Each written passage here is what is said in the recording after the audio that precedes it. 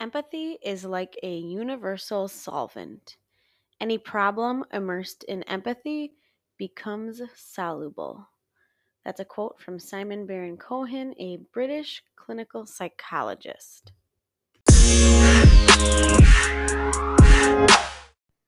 Welcome to episode 5, Lessons Learned from Chelsea, about empathy and mindfulness. I'm Autumn, and I'm hosting the Weird Wellness podcast that you are listening to right now. Before we start, if you haven't listened to, I believe it's episode 3, the interview with Chelsea, I would recommend doing that, but you definitely don't have to. There's a ton of lessons to be learned from her without hearing her personal weird story that I'm going to share now. But I do think that if you're missing out on episode 3, people who have listened to it before can vouch. It's worth a listen. There's a pretty entertaining story on that episode. So if you haven't listened to it, I'd recommend it, but you can always listen to it after listening to episode 5. Again, this is a lessons learned episode, so there isn't a guest today. Next episode, you can plan on hearing from a guest. This is all about me doing the research, the debriefing, and the processing for you so that we can elevate voices of people who are weird, have a weird situation, or something that they are connecting to their wellness. I want to elevate their voices and share their stories, but oftentimes in those interviews, there's just not enough time to have this whole processing moment. So I'm going to talk about empathy and mindfulness as the lesson that Chelsea and I, we learned from her interview and her weird situation. We're here to connect the weird to wellness because I followed the 3 truths that I read in every single episode. I'm going to read them quick for us now so that we can ground ourselves in these truths and norms that I follow when doing my interviews and thinking about being weird. The first one is I and my guests, we have and show deep love and affection for people who are quote unquote weird. We practice radical acceptance of people for who they are. So we radically accept people for what they bring to the table. And the third one is being weird is actually an act of self-love or self-care. Now let's get started. I did some research for us, and the first little set of research is from a website called Mind Tools. And in this website, they were connecting empathy and mindfulness to career skills and transferable skills that we bring to the workplace. So I thought this was really perfect to bring up because of Chelsea's situation as a nurse in episode 3. So she brought something, a weird situation from her workplace to share with us. It was outside of societal norms, something most people wouldn't see every day. And then she reflected on how it affected her. And one thing she brought up was these interpersonal skills, let alone like people are not always super comfortable talking about how they feel, or they're not super comfortable being vulnerable. Sometimes those moments feel very uncomfortable and maybe weird. Chelsea brought up a situation that was definitely likely uncomfortable for so many reasons. And it brings up the points of these helping professionals and helping professions and compassion fatigue and all these things that come into play at a lot of careers that part of the job requirement is basically to practice empathy or sympathy or somewhere in between. So a lesson we learned from Chelsea, she brought up having empathy for people who come in and out of her profession, whether that's somebody she's serving, maybe her coworkers, whatever.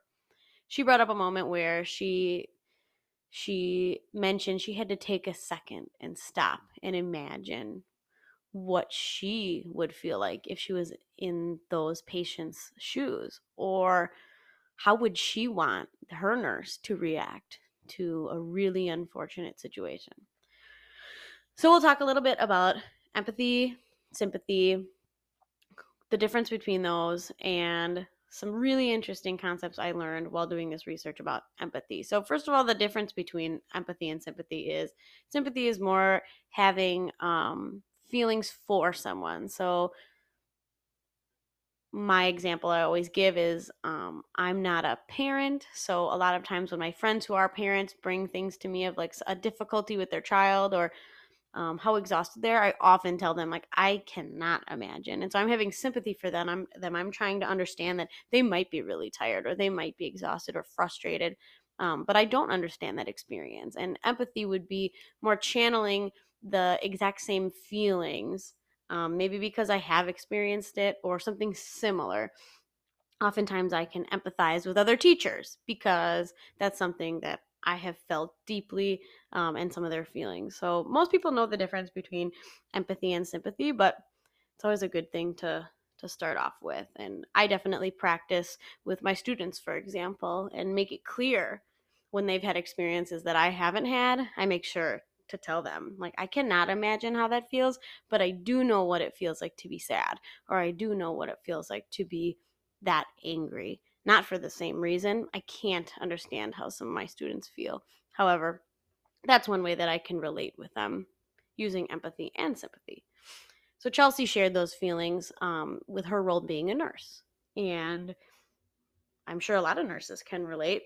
A lot of these procedures or issues people are faced with, they haven't experienced themselves, but they're able to take from their experiences and learn empathy as actually a job skill.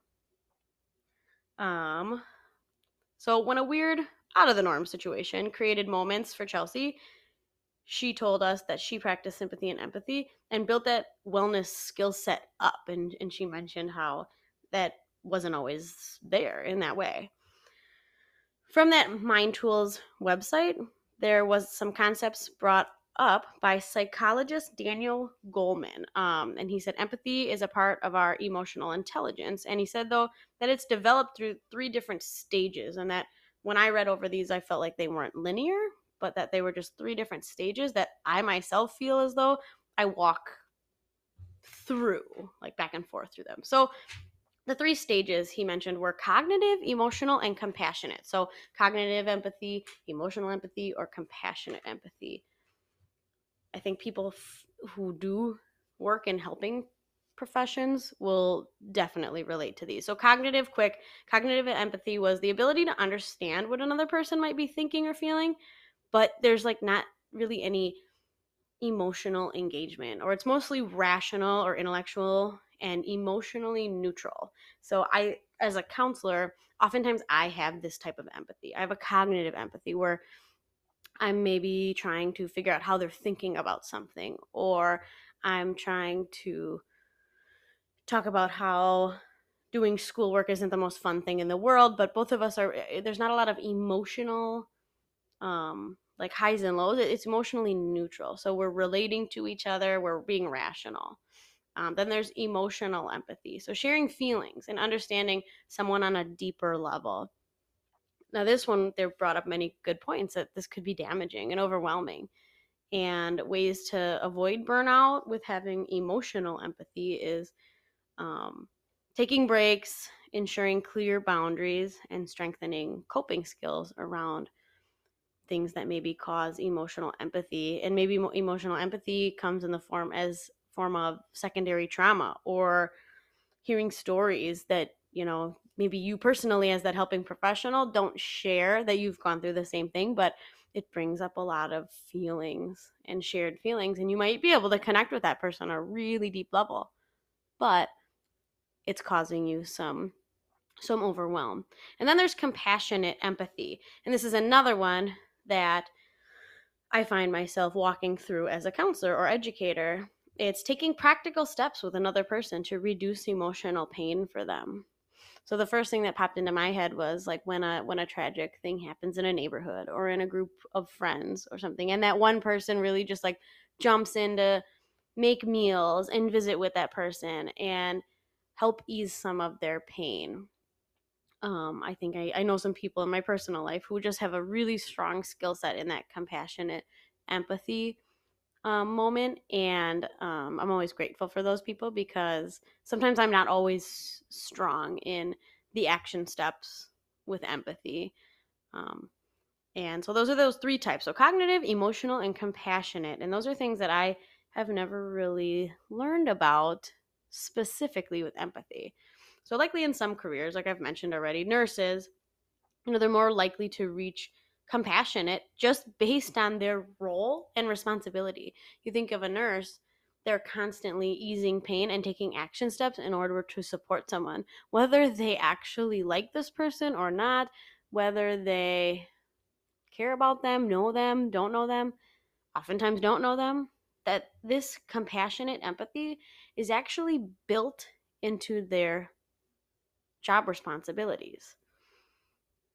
So they may learn valuable skills, but also burn out. And so I think it's important just to recognize in these lessons learned that there are careers out there that have compassionate empathy as a job requirement, and there are some professions out there that do not. And I think that that's really important to bring up because it's something me and Jared talk about a lot. His job as an engineer has daily stressors, tolerable stress, sometimes things that overwhelm him, but he's often not using his compassionate empathy skill.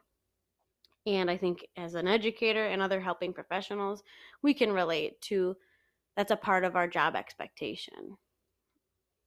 So, super important to recognize. And I think Chelsea, as a nurse, is someone who would be able to appreciate that we bring up that that is a job responsibility that not everybody has, depending on the job. Another section of research that I did was how empathy can change your life and career. So there's some more career stuff because the lesson I truly learned and the big takeaway I took was what I just covered, was that some careers and professions require this empathy and some don't require it. So the lesson learned from Chelsea and her weird situation, we'll go over it. She had a weird situation, so something out of the norm. Most of us are not experiencing it. She's processing that situation in that moment. She explains some of this in the podcast. She's having empathy towards another. But pointloma.edu, this article brought up this concept of self-empathy. Another thing that as a counselor, I don't think we spoke about. And as I reread the third truth, being weird is an act of self-love or self-care. Chelsea and I were able to extend the concept of experiencing weird, out of the norm things at our job, at our workplace, might actually be a moment to not only build the empathy skills and mindfulness skills, but to push ourselves to practice some self-empathy. That's why I love processing and researching this information, because this is actually taking me to a place that I've never been before. Chelsea brought up also mindfulness. She mentioned it as a skill that she's practicing, and she explained it in a way where that weird thing happens. Maybe it was challenging, hard to process, hard to deal with, that she was both working on her empathy skill, but also in the moment practicing mindfulness to ground her in that moment, because it better prepared her to offer herself as a helper to her patients. Mindfulness became a skill that she was practicing as well. And if you listen to that episode, she describes a mindfulness practice that she actually learned in nursing school. So again, we're seeing this connection between job training for a very specific career and mindfulness. So my favorite websites, Mindful Schools, something I use in my job all the time, had a great article on mindfulness and empathy. Positive relationships are important in our workplaces and in our lives. Mindfulness is being integrated into many aspects of life, like careers, like schools, due to its positive effects on both interpersonal relationships as well as job satisfaction and personal wellness. Connecting mindfulness and self-love and self-empathy, we can wonder and think about them as something that go together hand in hand. Is mindfulness an act of self-love and self-empathy? So when we are faced with adversity or someone near us is we're often practicing empathy. But then it might be equally as important to practice mindfulness alongside that. Mindfulness is such a neat concept. What it's like to step and walk in your own shoes as well as someone else's. So empathy towards others.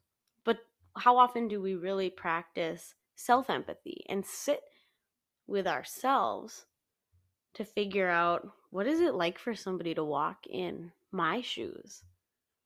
As I did this research, this was challenging for me, and these are the types of concepts that I want to elevate from people's stories, because I got a wonderful email from a family member recently after they were not reading, listening with their ears to this podcast in the first couple episodes, and they said, "Wow, I had no idea that you were gonna share this type of information. It feels a little bit like me and you need to be having better conversations." And I want to shout out to that person because I was really honest with them and said, oftentimes I hide my vulnerabilities because I'm afraid they're weird, or I don't share a lot of things about me. And this is a family member. This is something that we're in family situations pretty often. But I had to tell her I don't share these things because sometimes I feel weird for sharing them. And that's the whole point of this podcast, is to elevate my voice, but also elevate the voice of others when they're feeling weird. And we got to have a super short discussion about how important it is to have those meaningful conversations, but also to help someone else understand what it might be to walk in my shoes and practice self-empathy. Research has shown that mindfulness programs or mindfulness practices that reduce stress. So oftentimes at school, oh, we're going to practice mindfulness during testing week or before these high stakes times of year. But those practices that naturally reduce stress because they're grounding exercises actually can enhance empathy. I read a study.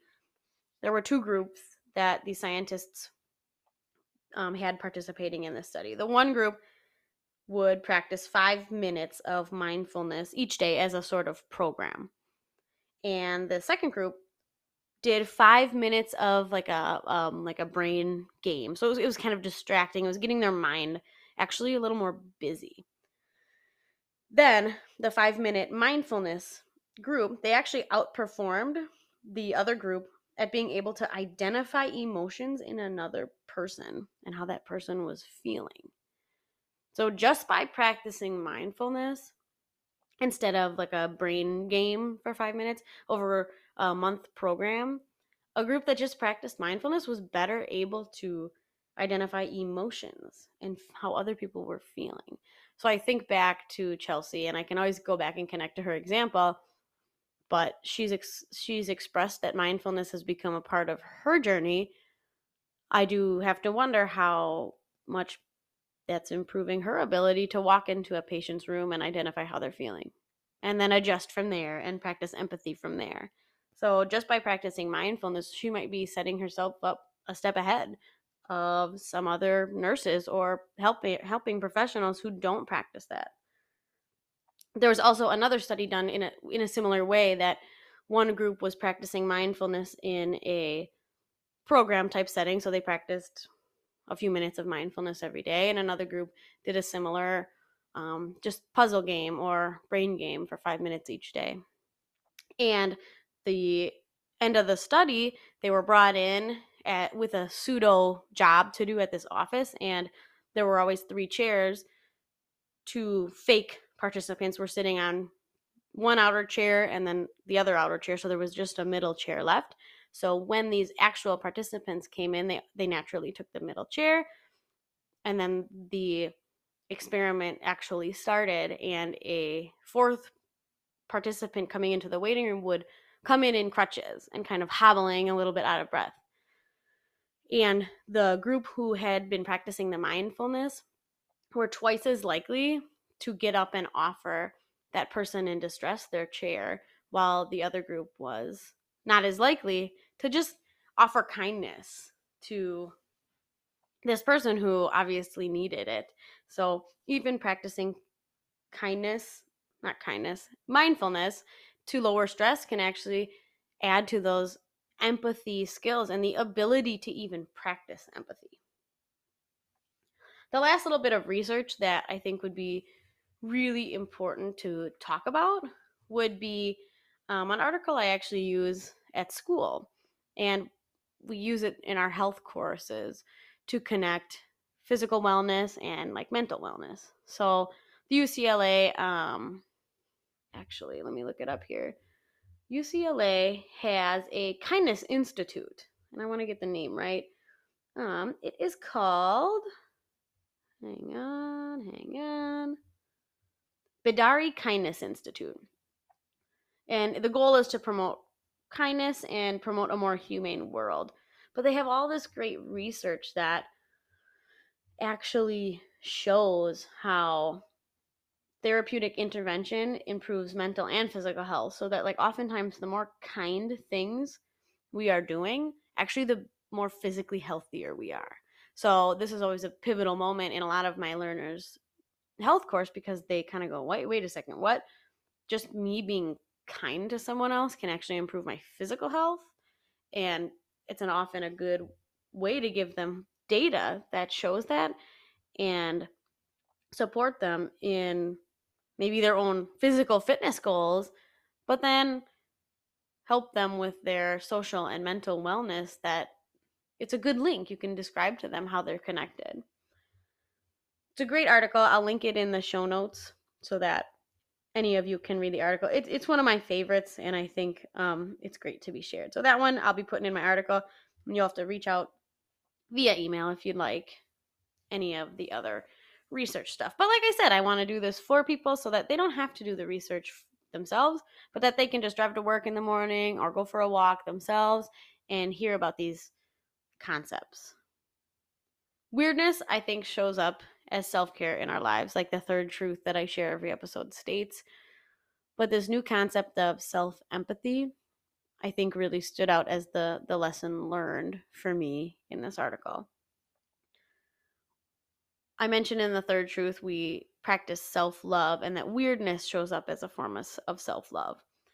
But I think self-love is actually really different than this concept of self-empathy. So I think self-love is admiring our strengths and our personality traits and being able to celebrate parts of ourselves or all of ourselves that should be celebrated. But I think that self-empathy part connects with the second truth, is that radical acceptance of our own weird. So I would definitely start a new definition that self-empathy is the radical acceptance of our weird and our weird wellness. Self-empathy is compassion for our weaknesses and moments where we admit when we're wounded or how we've wounded or hurt others.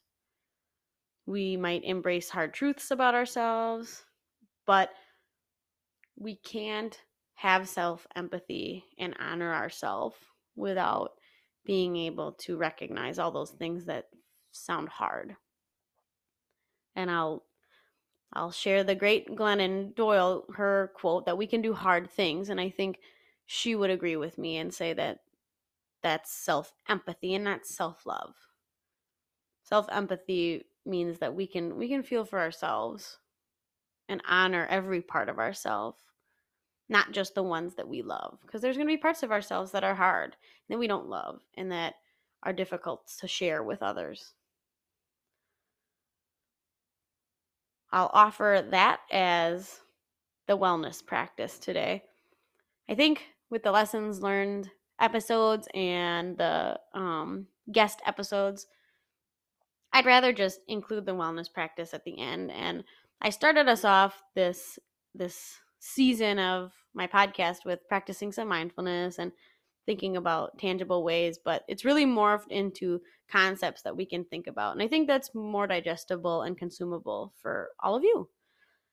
So the wellness practice I'll offer you is to head to the Spotify show, check out the discussion area on the Spotify episode, and share share how you practice self-empathy. Give me some examples. I think one way that I practice self-empathy, which is not just celebrating the things I like about myself. Self-empathy would be to name and recognize and honor the feelings I have throughout the day. I got to have a recent experience spending with my dad, and we're a relationship, we're a wonderful relationship, but we don't always get to spend a lot of quality time together. And recently I got blessed to do that, and I had to sit and really name the feeling I was feeling. I was feeling joy and vulnerability with him. And I mean, it was making me emotional. I was like almost about to start crying because I felt so lucky to have him when I know other people don't. So I had to stop, name, feel, and recognize those emotions. And that was a way that even though they were hard and uncomfortable and my eyes glazed over and I didn't want to show others that part of me, I did. And it just allows me to honor my whole self. So go to the discussion section of the Spotify episode 5 and answer the discussion question or post or whatever it's called. You'll see it. The question is how do you practice self-empathy? And it says, give me some specific examples. So if you have some, head there. While you're there, if you'd like to follow the podcast, if you'd like to rate it on Spotify, that would be really, really huge for me. And as always, I'm so glad that you were here to process with me about the lessons we learned from Chelsea's episode, which were all about empathy and mindfulness in really weird situations. I'd urge you to go listen to it if you haven't. Again, my name's Autumn, and this is Weird Wellness with Autumn. And I look so forward to having my next guest on so that we can learn a little bit more from someone else who is weird. Thanks for listening, and feel free to follow at Weird Wellness on Instagram or send me an email, weirdwellness@gmail.com. Love feedback, love to know your thoughts. And if you think that you'd be a really good guest on this podcast, please reach out to me. I can set up calls with people. We don't have to be in the same room to record. I'm getting real tech savvy over here. Thanks for listening, and I look forward to publishing the next episode. Bye.